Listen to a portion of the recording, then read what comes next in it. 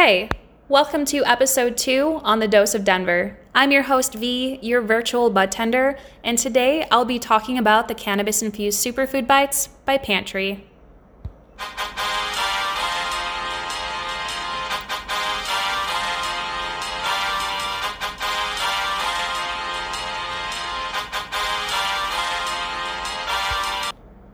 So I tried the cacao keto bites. They're these mini dark chocolates with a 1-to-1 CBD to THC ratio that are made for relaxation.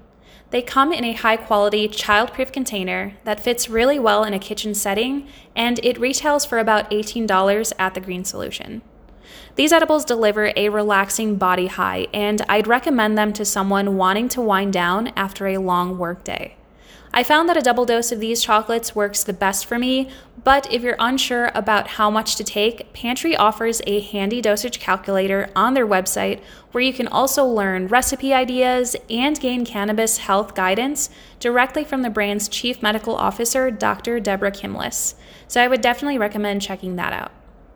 Pantry's founder and CEO, Scott Jennings, started the company after experiencing the therapeutic effects of cannabis firsthand.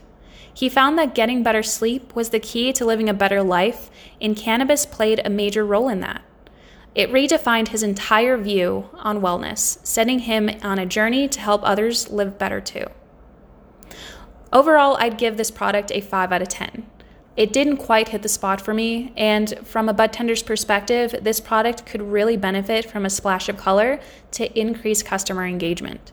But with all of that being said, they did a great job masking the flavor of THC while making it gluten-free, vegan, and paleo-friendly.